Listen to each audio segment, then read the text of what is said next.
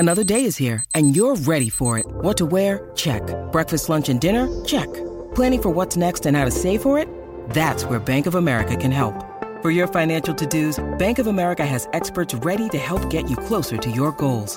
Get started at one of our local financial centers or 24/7 in our mobile banking app. Find a location near you at bankofamerica.com/talktous. What would you like the power to do? Mobile banking requires downloading the app and is only available for select devices. Message and data rates may apply. Bank of America N.A., member FDIC.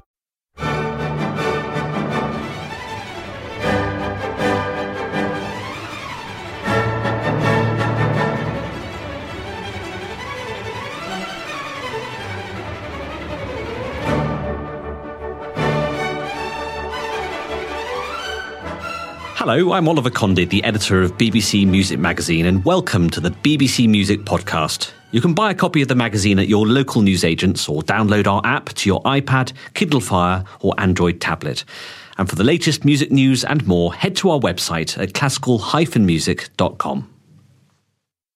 So with me in the studio today is Rebecca Franks, our reviews editor, to talk about the November issue's recording of the month. And this time it's a recording of Verdi's grand opera Aida, a brand new studio recording, a rare thing these days, starring Anya Harteros, Jonas Kaufmann, Owen Schrott, Ekaterina Smenchuk, a wonderful cast, with the orchestra and choir of the National Academy of Santa Cecilia under Sir Antonio Pappano, and that was recorded in Rome at their wonderful complex. It really is a terrific listen, isn't it? I mean, the difference between a studio recording and a live recording, I mean, you can just lavish so much more on it, can't you? I think it's very interesting that they've done this as a studio recording. Obviously, to do a big opera of this scale nowadays in a studio, as you say, is really quite a rarity, especially on a major label and with artists of this calibre. And Pappano, he says that he felt that this piece particularly would sort of benefit from the concentration, the lack of distraction from an audience. And particularly with this piece, Verdi's Aida, we often think of it as a big, grand, spectacular opera, and productions can be tempted to go either down the sort of the visual cliches of Egypt and actually to the pyramids and the Nile, and to go over the top on that, and to really get rid of that and pair it back to the sort of human interest and the intimacy of the piece is what you really get as the benefit of this studio situation. Absolutely, and I think what you can really do is get some fantastic balance between the voices and the orchestra. You mentioned actually the grandness of the opera. I think it would be really great to hear the wonderful orchestra in the Triumphal March. First of all, just to give you a sense of the quality of the orchestra.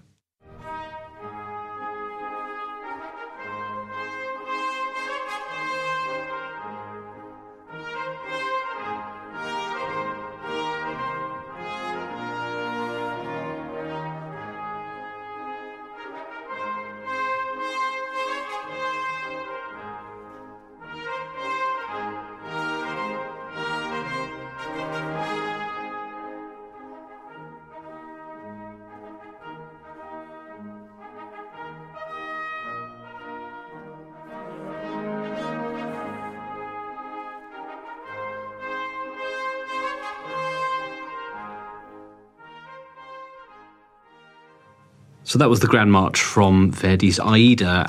As you said before, this recording really shows the grandness and the intimacy of Verdi's opera. And I think that the track we're going to hear, Celeste Aida, sung by Jonas Kaufmann, shows the other side of this recording as well.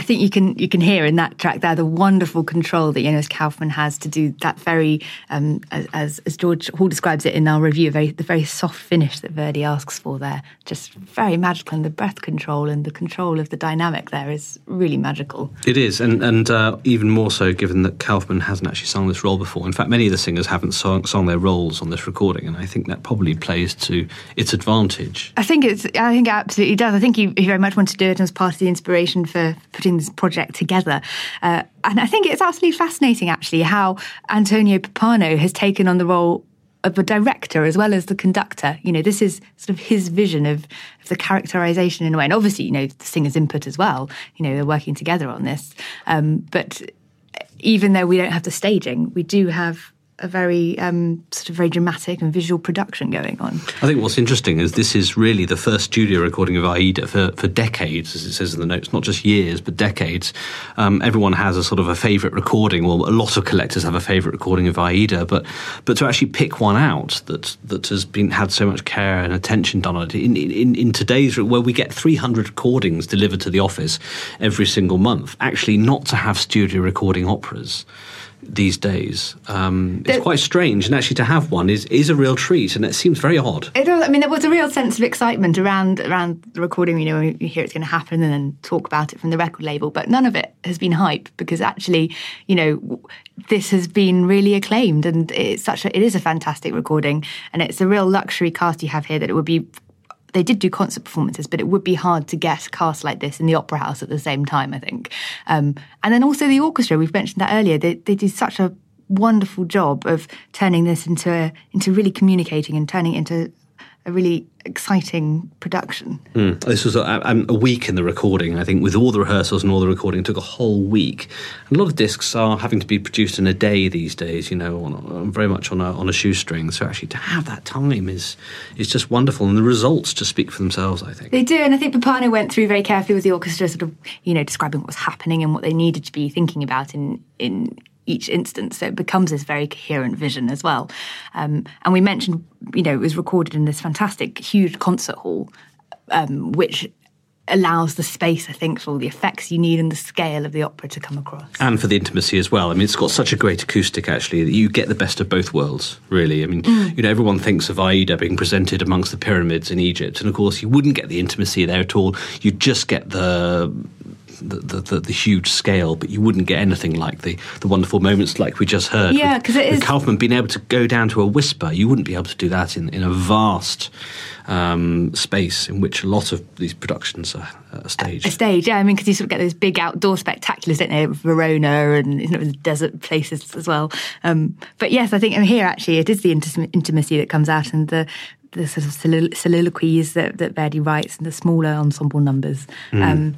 And talking about the large ensemble numbers, I think the track we're going to hear next, I think really shows just how wonderful the ensemble work is, and the balance between the orchestra and the voices, and again, the musicianship that really seeps through, and the spontaneity. Again, these people haven't sung these roles before, so this is real fresh musicianship. Yes, yeah. And actually, I think as well, this track kind of captures the excitement and the thrill of this opera, which is actually one of the things I loved about this recording, is that actually you'd sit and listen, and it was just so exciting and thrilling. And it was one of those ones that makes you go, oh, this is why opera, and this is why Verdi is great. So this is the Gloria al Egitto from Act 2, Scene 2 of Verdi's Aida.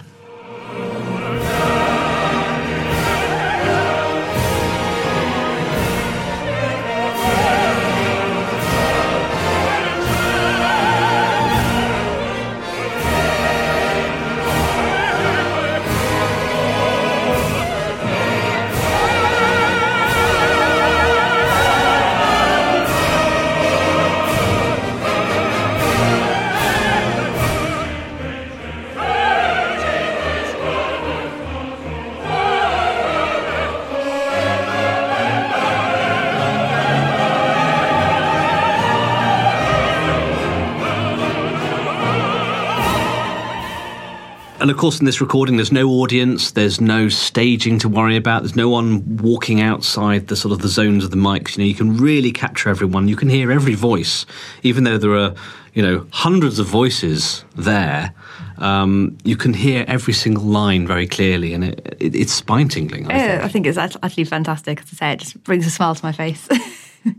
I think it'd be nice to hear a bit of Anya Hateros singing the role of Aida, actually, such a crucial, of course, title role in this sort of love triangle of Radames, Aida and Amneris. So shall we hear a clip from her singing O Patria Mia from Act 3 of Aida?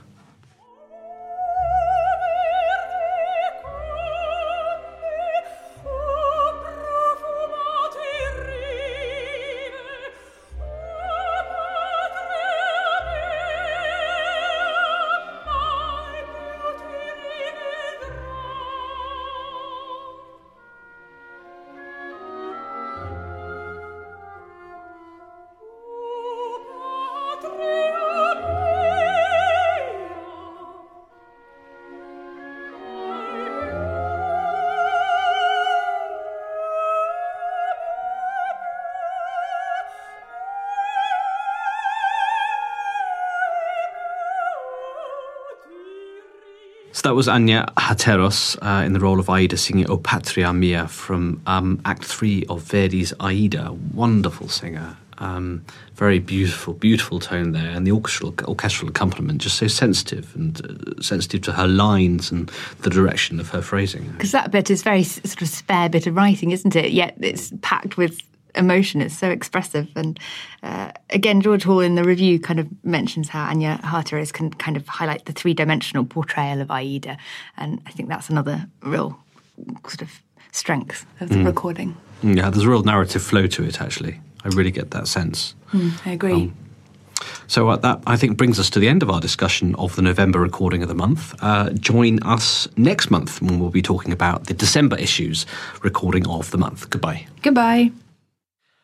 Thank you for listening to this BBC Music Magazine podcast, which was produced in our Bristol studio by Jack Fletcher. For more of our podcasts, visit our website at classical-music.com or simply head to iTunes.